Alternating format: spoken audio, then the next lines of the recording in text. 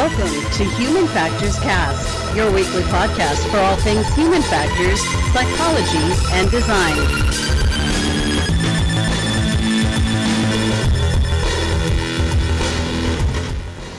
Hey everyone, it's December 10th, 2020, and we are back. This is Human Factors Cast. I'm your host, Nick Rome. I'm joined today by Mr. Blake Arnsdorf for episode 187. I didn't say that at the top, but it's 187. Blake Arnsdorf, welcome to the show. 187, here we are. How are you doing, Nick?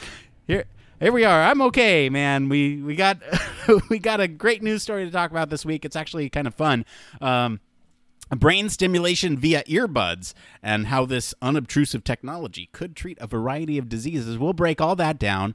But first, I want to talk about some programming notes. So last week, we were actually supposed to come back from the Thanksgiving holiday. However, we had some critical infrastructure, some critical hardware failures going on here on my side. Didn't want to put out an episode that may or may not have been the best it could be because of those hardware things. We'll talk about that in a minute. But we are back this week. We're back next week. And then we're going to be gone for the holidays, and we're going to be back on January 7th. So we're averaging like 2 episodes a month now at this point, but that's okay. We'll be back in full force on January 7th. Just wanted everyone to kind of be aware of that. Blake, what is going on in your world, though? Because it's been a while since we caught up. It always feels like this when we don't have these episodes because we go a week without talking most of the time anyway. We chat via text, but we don't chat face-to-face like we have here. What is going on? Because it's been a while. Yeah, I can't even believe it's been that long. It's funny to me. It doesn't even feel like it's been, 2 weeks now? Because that's when, because that was about like Thanksgiving. It was about 2 weeks ago. Man, things are kind of insane for sure. It's always tough for me coming back from the holidays and finding that like motivation to make it through another 2 weeks. So it's just like been a week or 2 weeks of just digging deep because I'm a big like Thanksgiving and Christmas fan. So I get just a little too excited about the things to come. And even with COVID, it's kind of going to be a fun time because I'll actually get to spend a lot of time with Elise, who's been on the show a few times, and her family instead of like flying across the country. So it'll be a fun time coming up here. One thing that, I don't know, this has just been in my mind for probably since about the last time we talked. And so when I was younger, kind of like in my early 20s in college, I used to tour with various like bands that I had put together and helped create when I was like in college and used that as kind of like side gig money. And I just remember all of us having to scrounge together money, like broke college kids or broke kids that were like working at gas stations, and we would scrounge money together to like basically borrow people's equipment and buy equipment, right? And that, like, for most people that don't know, like a half stack amp or a Marshall amp can cost you like a couple of thousands of dollars. And so like in my early 20s, this was always an unattainable thing that I would never own an amp or any of that stuff. But recently, through the beauty of technology and thanks to the internet, right, a lot of amp simulators and amp modulators are basically now available for most of your favorite amp companies. That companies like Neural DSP is one I've been really turned on to, are creating for like not even half, like a quarter or tiny penny piece of the cost. Like I was able actually to purchase a full entire half stack and head from a company called Fortin, who had basically made a modulator through this Neural DSP company, along with like popular metal plugins for different like pedal boards and stuff like that. Things that would cost me like no joke, probably $4,000 to have the material pieces, cost me like $150 and less than that from Black Friday stuff. But it's been nuts to kind of go and basically feel like I can just create and write music all from nothing more than just a guitar, a plug-in that allows me to interface with my guitar to my laptop, and then just the laptop DAW and plugins. So it's been fun over the past 2 weeks to kind of really focus on, just music writing and generation and being just in awe of all this technology that's available to people. That's really cool, man. So you're saying that this is like an emulator for an amp itself, right? And all you do is plug in your guitar into your computer and you can adjust all the settings like you would on a physical amp, but it's just done digitally? Absolutely, yeah. And same thing with like any kind of you can like set up the signal chain just like you would with your own amplification. So like putting, pedals in specific orders before your wire goes into your head, which would then go into the cabinet of the amp. But yeah, you can change all that kind of stuff around, and yeah, you're able to basically make any kind of tweaks and tunes that you want to, save those presets, so it's like you don't have to sit there and remember or take a picture of your amp. Oh, that's kind of nice. Yeah, so it just makes things really, really simple. And from Neural DSP, like it's one of those companies that I think has really done a awesome job at just making a no-nonsense UI, where it's like the UI is basically focused only on the amp, and you're like turning the dials and all that stuff on the head and changing microphone positions and stuff like that, and the UI is, as it should be, like very seamless in the background of everything else. You can tweak stuff and change settings, but really it's focused on you interacting with an amplifier.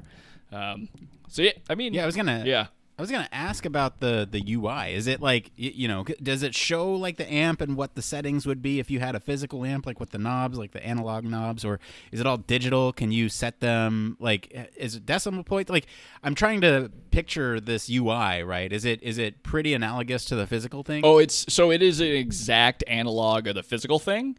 For some amps, they do, like, for one called Nameless, right? It's based off of a really, really popular band's amplification, but of course, for proprietary reasons, they actually couldn't work with the band or couldn't make a deal with the band to make something work. So basically, they've created the exact amp and removed the name. But anyway, so yeah, I mean, you are turning physical digital knobs that look just like a Marshall half stack amp would, or a Fortin amp head would, and so you're able to tweak all that stuff. And plus, the other kind of benefit of it is a lot of people won't know this at home, and Nick, you might know some of this, but basically, if you use different microphones when you're recording in a room, you can get different types of sounds, and by putting microphones in different areas for a specific amp, you can get a different kind of like vibe or sound out of it. So they include modulators for specific mics, and you can move those around the room and all that kind of stuff. But it's nuts because it almost feels like you're actually able to just turn all the knobs and stuff like you would any other amp. That sounds super cool, man. And like, honestly, that sounds like it would be great for something like streaming, where if you were to like stream your own music, right, on Twitch or YouTube or whatever, and you wanted to show everybody what your process is for really fine-tuning that sound, you no longer have to have a camera on the amp. You can just do a screen share of that application, right, while you're playing the guitar or whatever. That sounds like a really cool application, man. Thanks for sharing that. Yeah, it's pretty sweet. And on the streamer thing, it's kind of fun because you can like save presets and send them to people too. So that's always kind of fun. Yeah, you're making me want to get back into music, man. Yeah, why not? I mean, it's kind of a good time if you have the extra time, or you find yourself like looking to pick up another hobby or whatever it may be. Yeah, well, maybe we'll have a couple musical instruments in the house here with my kid growing up. So we'll see. There you go. Yeah, man, I got a couple things I want to talk about here. I'll talk first about the hardware failure and what happened last week. So I have a dock that I use to change between my work computer and my personal computer, and all I have to do is unplug one thing, USB-C, that goes from one to the other, and it works out great because everything that's hooked up, including my the podcast setup of the microphone, the headset, the keyboard, the mouse, the printer, the everything, you name it. I have like probably 20 or 30 user interface devices hooked up to a series of daisy-chained USB hubs that then plug into the dock that,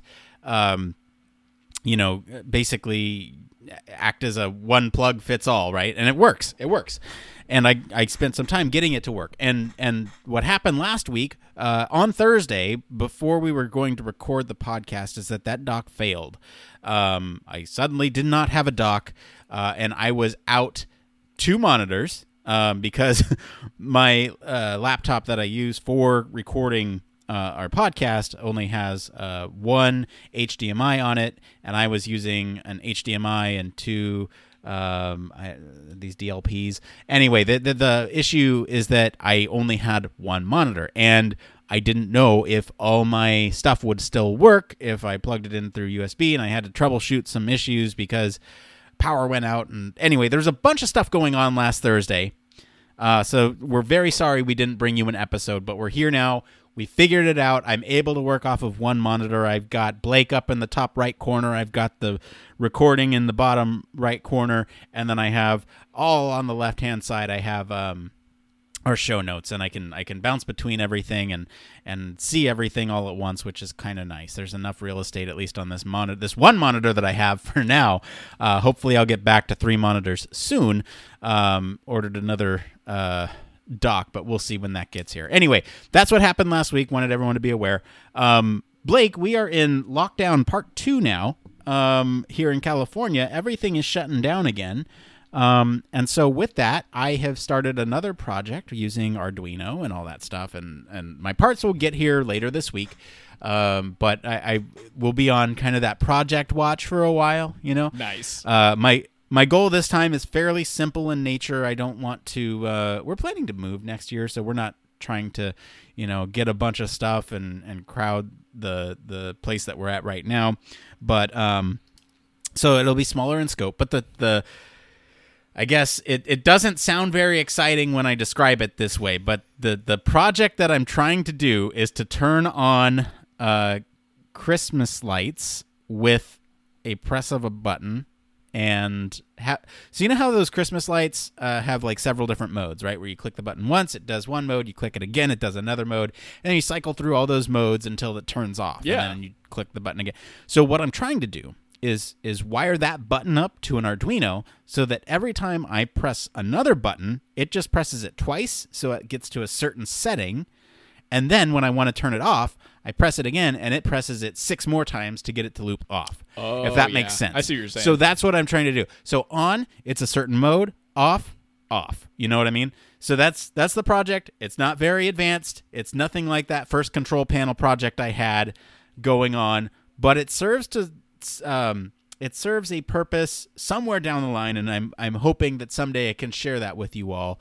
But for now, that's what I'm trying to do, just on a set of Christmas lights. So that's the project that I'm doing. And man, speaking of lockdown, I'm actually really thankful that we're in lockdown now, because this is the last kind of bantery thing I wanted to talk about, because I am on information overload today. We chose to record on a Thursday this week. Why? Because there's a million things going on in pop culture right now, and I am like losing my mind. I talked to you before the show about some of this stuff, but let me just start with what happened yesterday. Okay, so Cyberpunk 2077 came out. I chose the biggest PP size you can get, and it's a fun game. You can. But anyway, that's highly anticipated, and it's come out, and it's. Is it it's living great. up to the hype? I mean, in a lot of cases, no. In my case, yes. Okay. So a lot of people are really disappointed with the performance. You can see a lot of pop in on the older consoles, right? PS4, Xbox X, One X. Oh yeah. I'm playing on Stadia because I guess the deal's still live if you order it before December 18th. So anyone listening now, they can actually go and order Cyberpunk on Stadia, and you get a free controller, a Stadia controller, and a Chromecast Ultra, and 3 months of Pro with it. So you get like a banger of a deal just for trying out this game, really. And it's running great on Stadia. Stadia actually handled it well. I think Stadia is now starting to hit mainstream because everyone's going, hey, Stadia is a great place to play this. You don't have to download updates or anything, and it's running fine. Yeah, it seems like one of those games that it's finally come to Stadia, and it's the right game for the platform versus like older consoles that sounds like it sucks on. It really is. And so first off, that happened yesterday / today.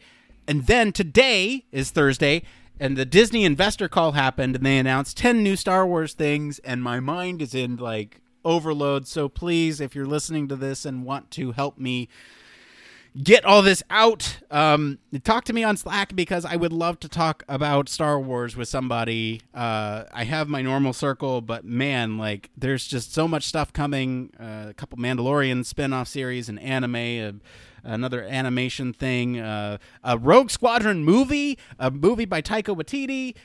There's a bunch of stuff coming, and I'm really excited about it. And then, as we're recording right now, which I'm very excited to go back and watch, the Game Awards is happening.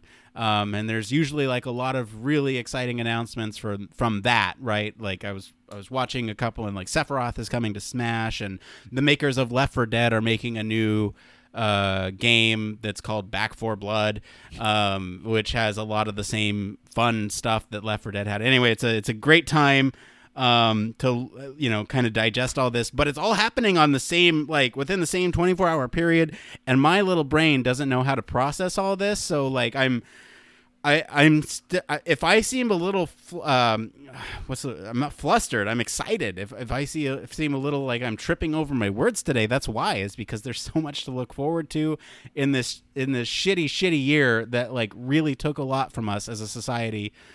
Like it's good to kind of feel excited about something and excited about the future, right? Like it just feels good. Absolutely, it feels man. good to have a win. Yeah, for sure. That's awesome. It's good to have that much excitement, especially in such a tough year, for sure. Yeah, well, I guess Santa heard my wishes this year. All right, we got to get back. We got to get back to the show here. All right, let's go ahead and get into this next part of the show.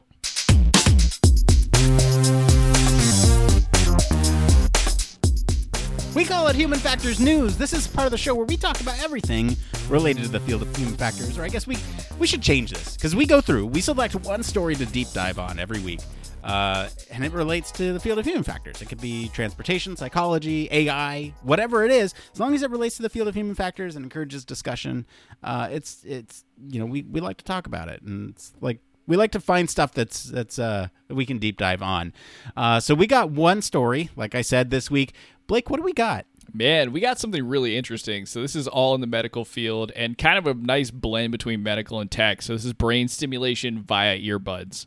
So these earbuds look like, well, regular earbuds, but these headphones don't actually play any music or produce any kind of sound. Instead, they produce electrical fields designed actually to treat disease. By delivering electrical pulses to a nerve in the outer ear, the device hacks into the neural circuits in the brain in a way that could regulate inflammation and treat rheumatoid arthritis. Or at least that's the hope anyway of researchers at the startup of Nisos, which launched out of stealth mode earlier this week.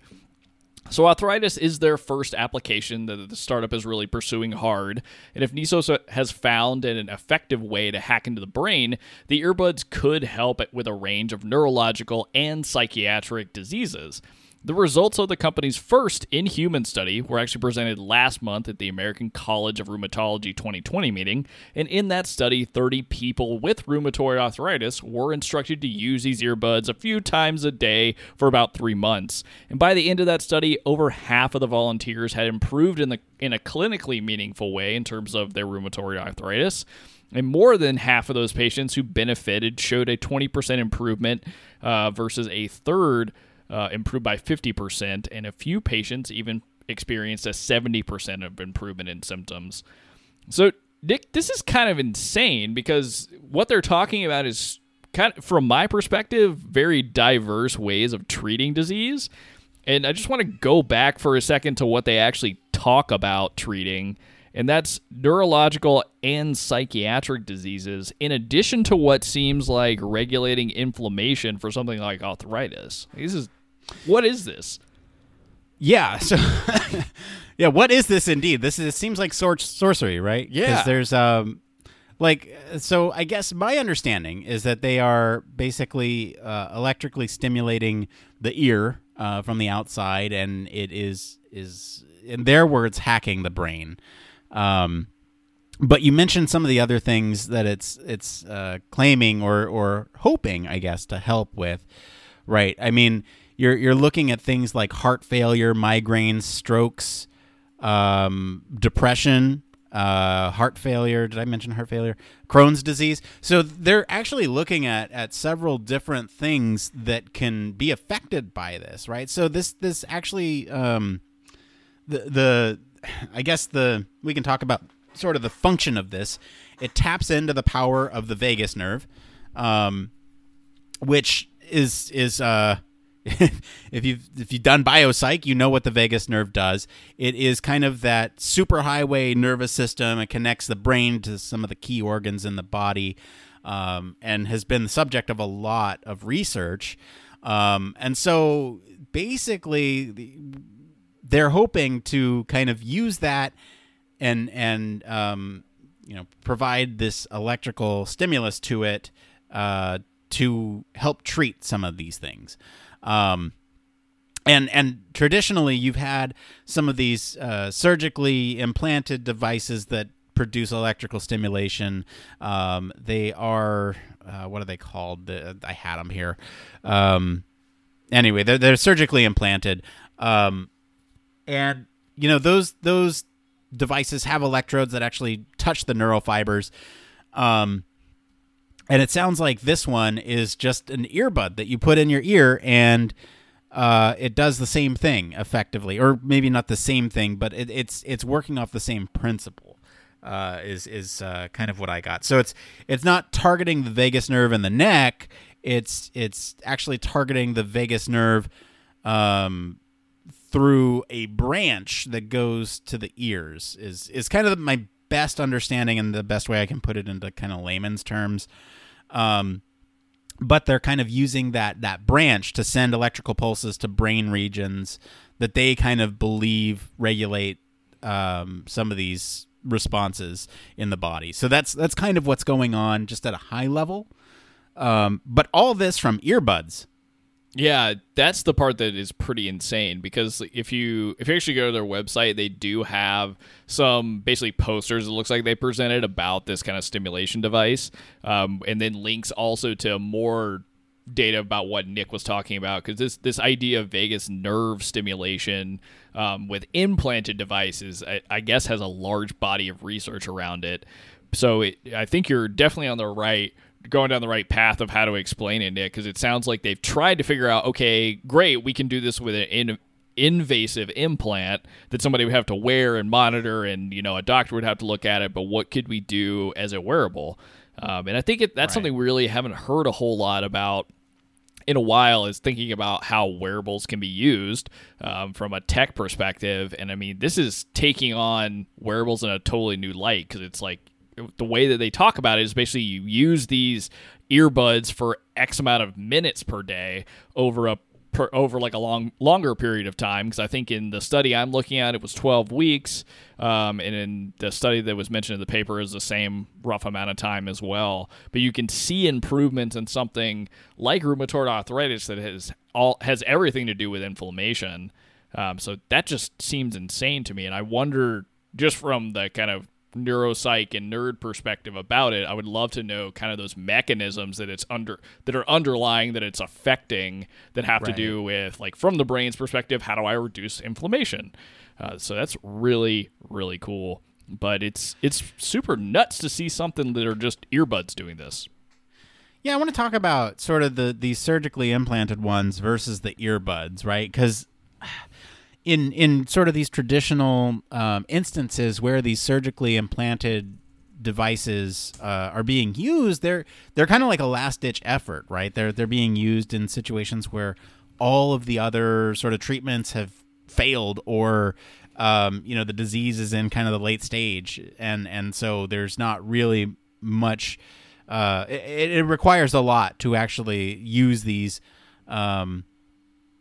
surgically implanted ones.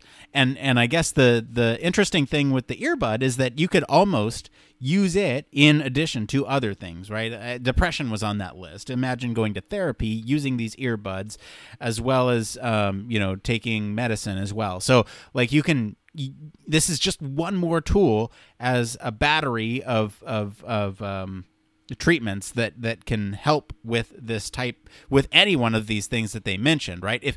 If you're having success with any of these, why not throw it at it, right? I would imagine, my speculation here is that if it's earbuds and it's just producing electrical stimuli, then it's not going to be that expensive, especially if it's non-invasive. You just put it in your ear and it's done. And so my hope is that, of course, with the way insurance here works in America, you're going to pay $50,000 for one of these.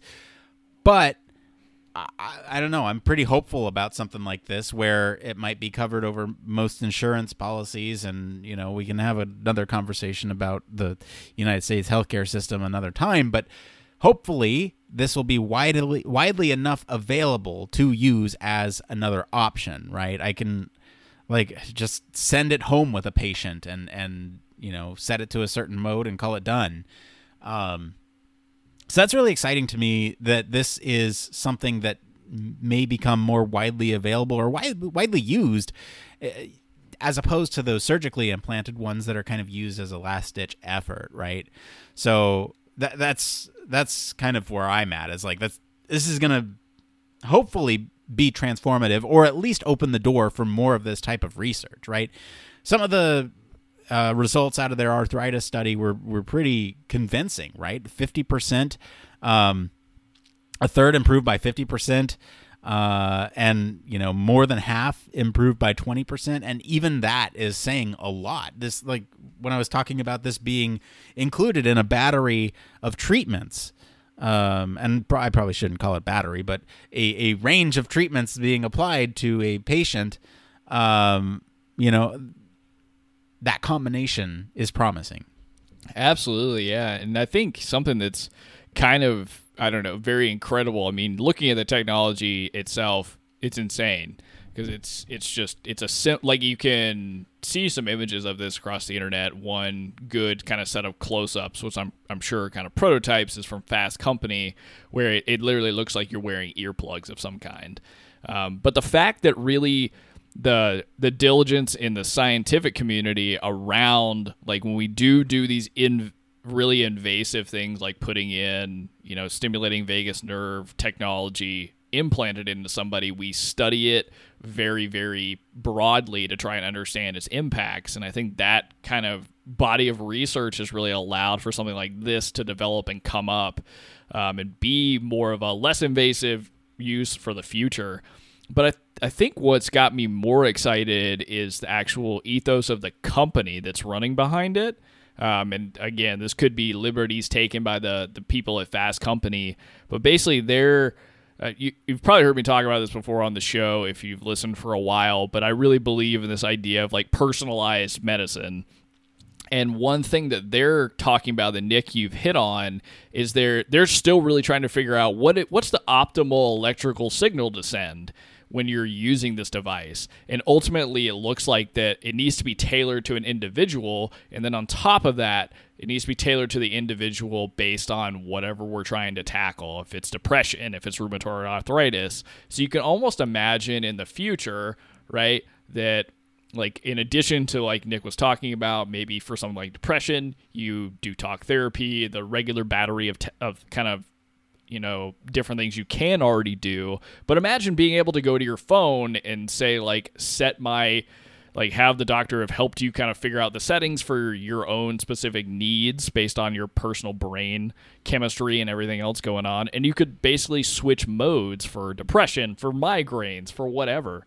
And I don't know, Yeah. It could be insane. You mentioned doctor, but even AI could do that, right? Yeah. Hey, you have a stimulus, and then a couple hours later, you have a prompt on your phone that's done through an app that says, hey, how are you feeling? And then that AI learns how that stimulus is affecting your mood, or whatever it is that you're trying to get at. Whether it's arthritis, you get pain levels. Whether it's depression, you get any one of the depression scales. Migraines, again, pain scale or something like that. I'm sure there's scales for all these, but you just build it into the app and then have a loop with that AI kind of understanding, trying different things and saying, okay, that one really helped. Maybe we'll try things closer to that range, and then maybe it narrows it down and kind of gets those precise signals based on a feedback loop between the operator and these earbuds.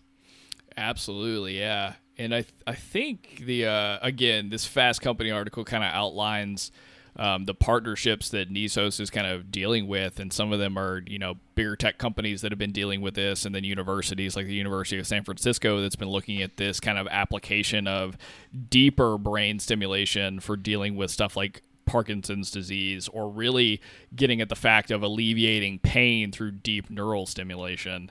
So it's awesome to see something like this that's kind of taking what exists, making it into a wearable technology that hopefully could be accessible to basically anyone, and then again allow this kind of research cycle to continue. Because could you imagine if by wearing earbuds, if tuned to the right frequency or with enough current, you would be able to, avoid symptoms of Parkinson's disease? Like there's just a lot of really interesting ways this technology could evolve.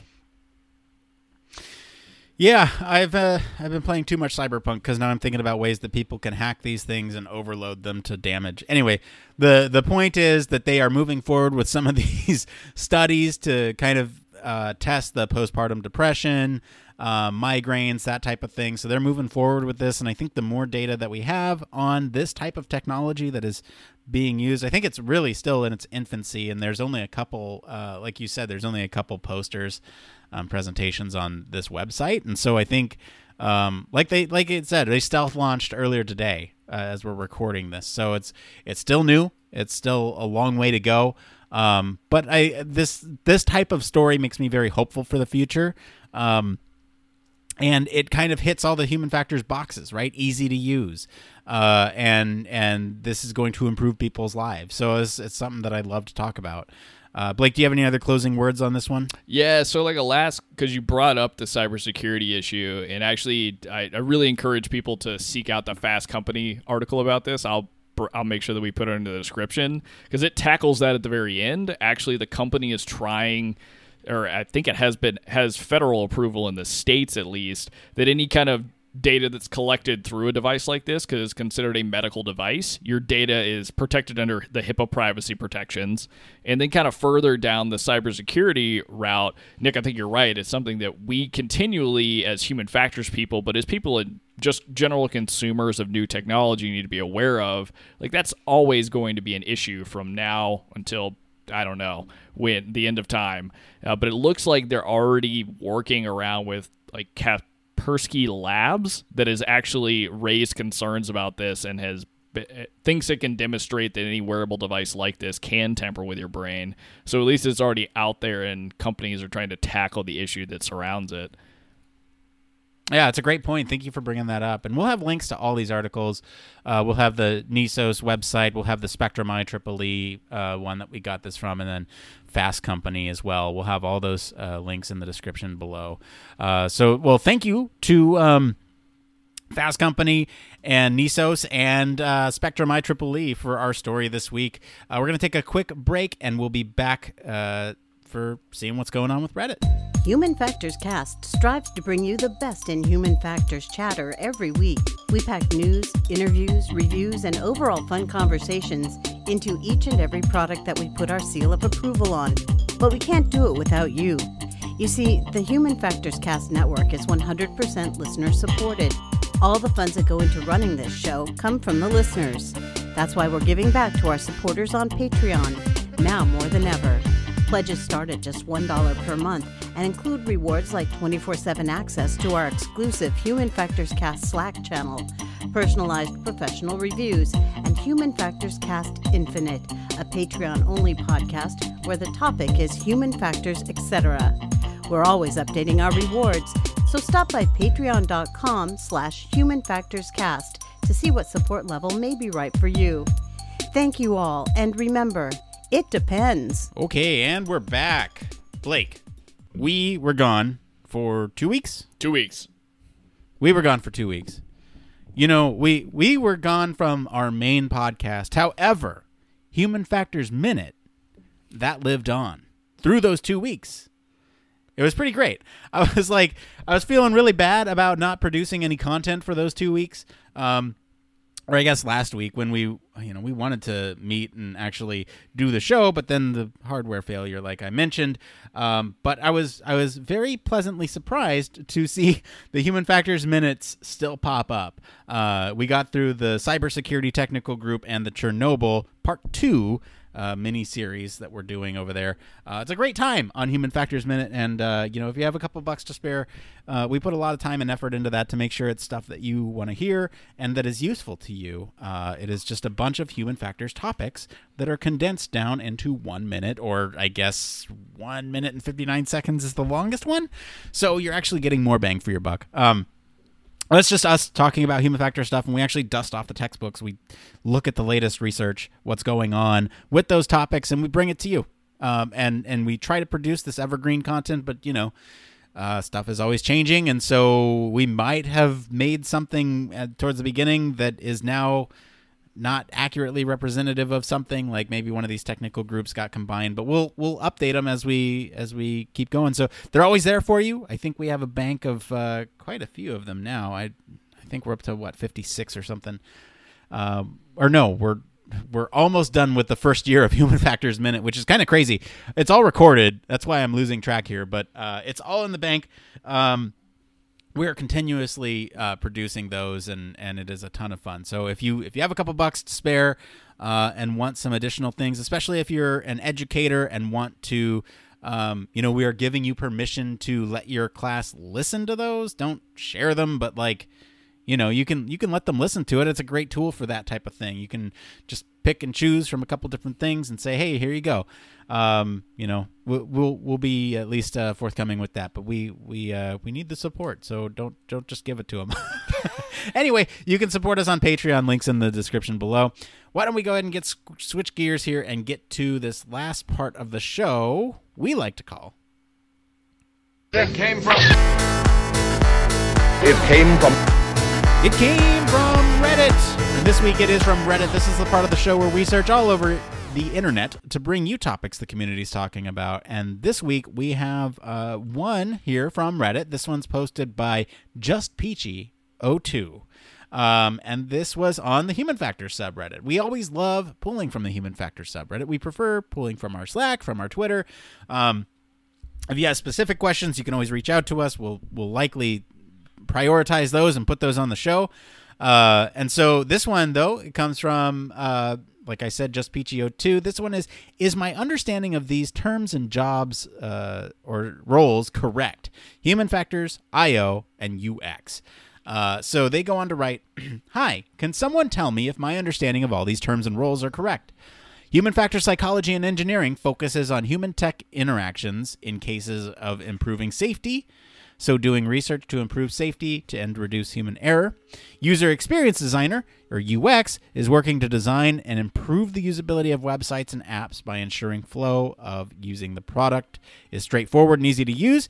Industrial organizational psychology is researching how to improve environment in the workplace that workers are satisfied.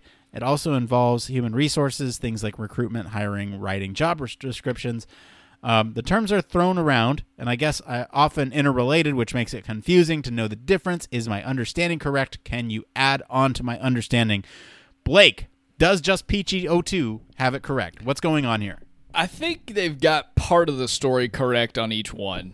I want to be upfront. I know very little about IO psychology. I took a IO psychology class in my undergraduate work and do not remember it, so I'm kind of making an assumption there. For human factors, so it looks like it really focuses in on the safety aspect, which I definitely think is where a lot of the roots are in the human factors world, especially when you're thinking about like they mentioned, aviation and healthcare. Like let's reduce the error and let's make sure that it's safe, not just for operators, but for people that are also involved in it, like passengers or other tech staff. So I think ultimately that is a very good description. I think human factors is definitely missing here the usability testing, because I think that is a major component of I don't know what I know to be human factors. You could say UX designers do that too, though. Definitely, and yeah. I think this is part of the reason why they are trying to parse all this out, is because there's a lot of overlap, right? There's a massive amount of overlap, especially between, and it's kind of tough because it depends on who you talk to, but between human factors and what's written for the UX side, stuff's very, very overlapping. Like I could say that you could be a human factors engineer or psychologist and do all of the things below that are listed for UX. And even depending on the skill set you have, you could even be doing some of the design work. But so it is really hard to draw that distinction. I do like that they focused. I think where it kind of makes sense is they're making a focus between, working on a physical product or a physical system. That's kind of what, human factors really screams to me in most instances. Whereas when they're bringing up UX, it's kind of focused on digital products. Now, that's definitely not always the case because there's product designers that focus on, specifically a physical product. But I think in a generalist speaking about it, that makes the most sense. For industrial and organizational, I mean, I think that does make sense. Now, the part that I don't know is how involved they have to be in human resource activities like recruitment or hiring or writing job descriptions. So I might need you to shed light on that if you know any more than I do. I don't. I think that, look, I think broadly this is a pretty good categorization. And as they mentioned, I think, there is a lot of overlap and any one of these roles I think could potentially serve as, impacting these other roles, right? Like a human factors engineer could potentially do IO psychology, although they might not necessarily be it might not be their specialty, so they might only be looking at it from, it's all about tools in the toolkit. The end goal is the same, though. It's all about reducing strain on the user. And I think that's one thing that's missing from these is that the goal of all these all of these roles here is to basically reduce the cognitive strain in addition to all these other things. And it's just about how to reduce that cognitive strain, right? Are you going to do that through ensuring that systems, talk to each other in an appropriate way? That might be human factor psychology or engineering. Are you going to that systems to systems approach, or even the physical hardware, right? That's ergonomics, but that's not even mentioned here. So it's like there's a lot of overlap with this stuff, and I think broadly this is a good categorization. But again, like we've had the what is human factors versus what is ergonomics question on the show before, and like a million times. And I tire of that one, but this one I thought was an interesting twist because it's again further trying to break up these roles where, I don't know, call me radical, I guess, but like I pretty much believe that we can have specialties in certain areas and tools and methodologies, and some are better for some things and some are better for other things, and dare I say it depends. But honestly, like, the goal for all these roles is the same: eliminate strain or reduce strain on the end user. Cognitive strain, physical strain, or even, reduce friction with some of these processes in terms of like industrial organizational psychology. So I guess, again, call me radical, but I think all this, like, I think the distinction is becoming less and less pronounced. And like, I would have no problem hiring an IO person as a UX designer or researcher, right? Because it's all about tools in the toolkit. They might have tools that I didn't think about, and I'm big on using tools from other industry areas, right? Like, we talked about the Adam Savage book, every tool's a hammer. And so, like, I don't know. I feel like maybe this is an unpopular opinion. Maybe there are some folks out there who really believe firmly in roles and responsibilities and specialties and all that stuff, and specialties, absolutely, right? You're not, that's something that comes with years of experience on the job. But in terms of tools and processes, I think all these kind of overlap. Yeah, I think in my personal opinion, I think trying to draw that distinction between human factors and UX is just nonsense in a lot of ways to me. I think there's different things you could end up doing depending on what your job title is, but you end up doing so much of, again, a UX role that you were definitely doing some human factors, or you're definitely taking a lot of kind of, notes from a human factors perspective. And I mean, I agree with what you said about the IO psychologist, right? Like hiring somebody that has that research methodology, and what all of these titles have in common is they're like user advocate focused, whether it's like in the work environment, dealing with a new app you're building, or a complete, overhaul of the healthcare system. All of them are basically, they're looking at a specific set of problems that a user base has, applying the same general toolkit of like scientific research and some specific methods along the way to make stuff better, whatever it is. So I totally agree. Makes a lot of sense. All right, well, we're going to close on that. That's it for today, everyone. Let us know what you guys think of the news story this week. What about those buds? Would you wear them? I would wear them. I would totally wear those. You can join the discussion with us on our Slack or follow us all over our social channels at H Factors Podcast. If you want, you can email us directly. That's at show@humanfactorscast.com. If you like what you hear, you want to support the show, there's a couple ways you can do that. You can leave us a review on your podcast medium of choice. That is absolutely free. You can do that right now, and it really helps out the show. Share it with somebody that you're close to or work with. Or you can consider supporting us on Patreon. That's the money route. You get something in return. We want to make sure it's a fair trade. And of course, you can always reach us at our home on the web, humanfactorscast.com.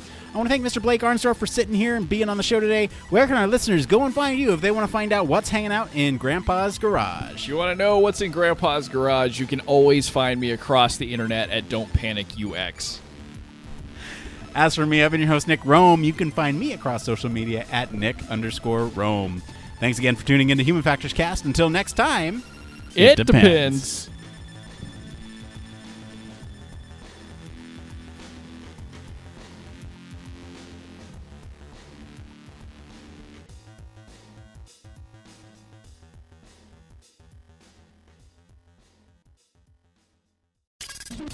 Spacecraft, railway locomotives, nuclear submarines, healthcare, jet aircraft, these are all examples of highly technical systems and organisations, and all have one particular thing in common. They all involve humans. Humans who want to do amazing things and are using technology to achieve them. They all have something else in common. They have amazing people ensuring that the users who are involved can do what they need to do, are safe when they do so, and have the optimum user experience.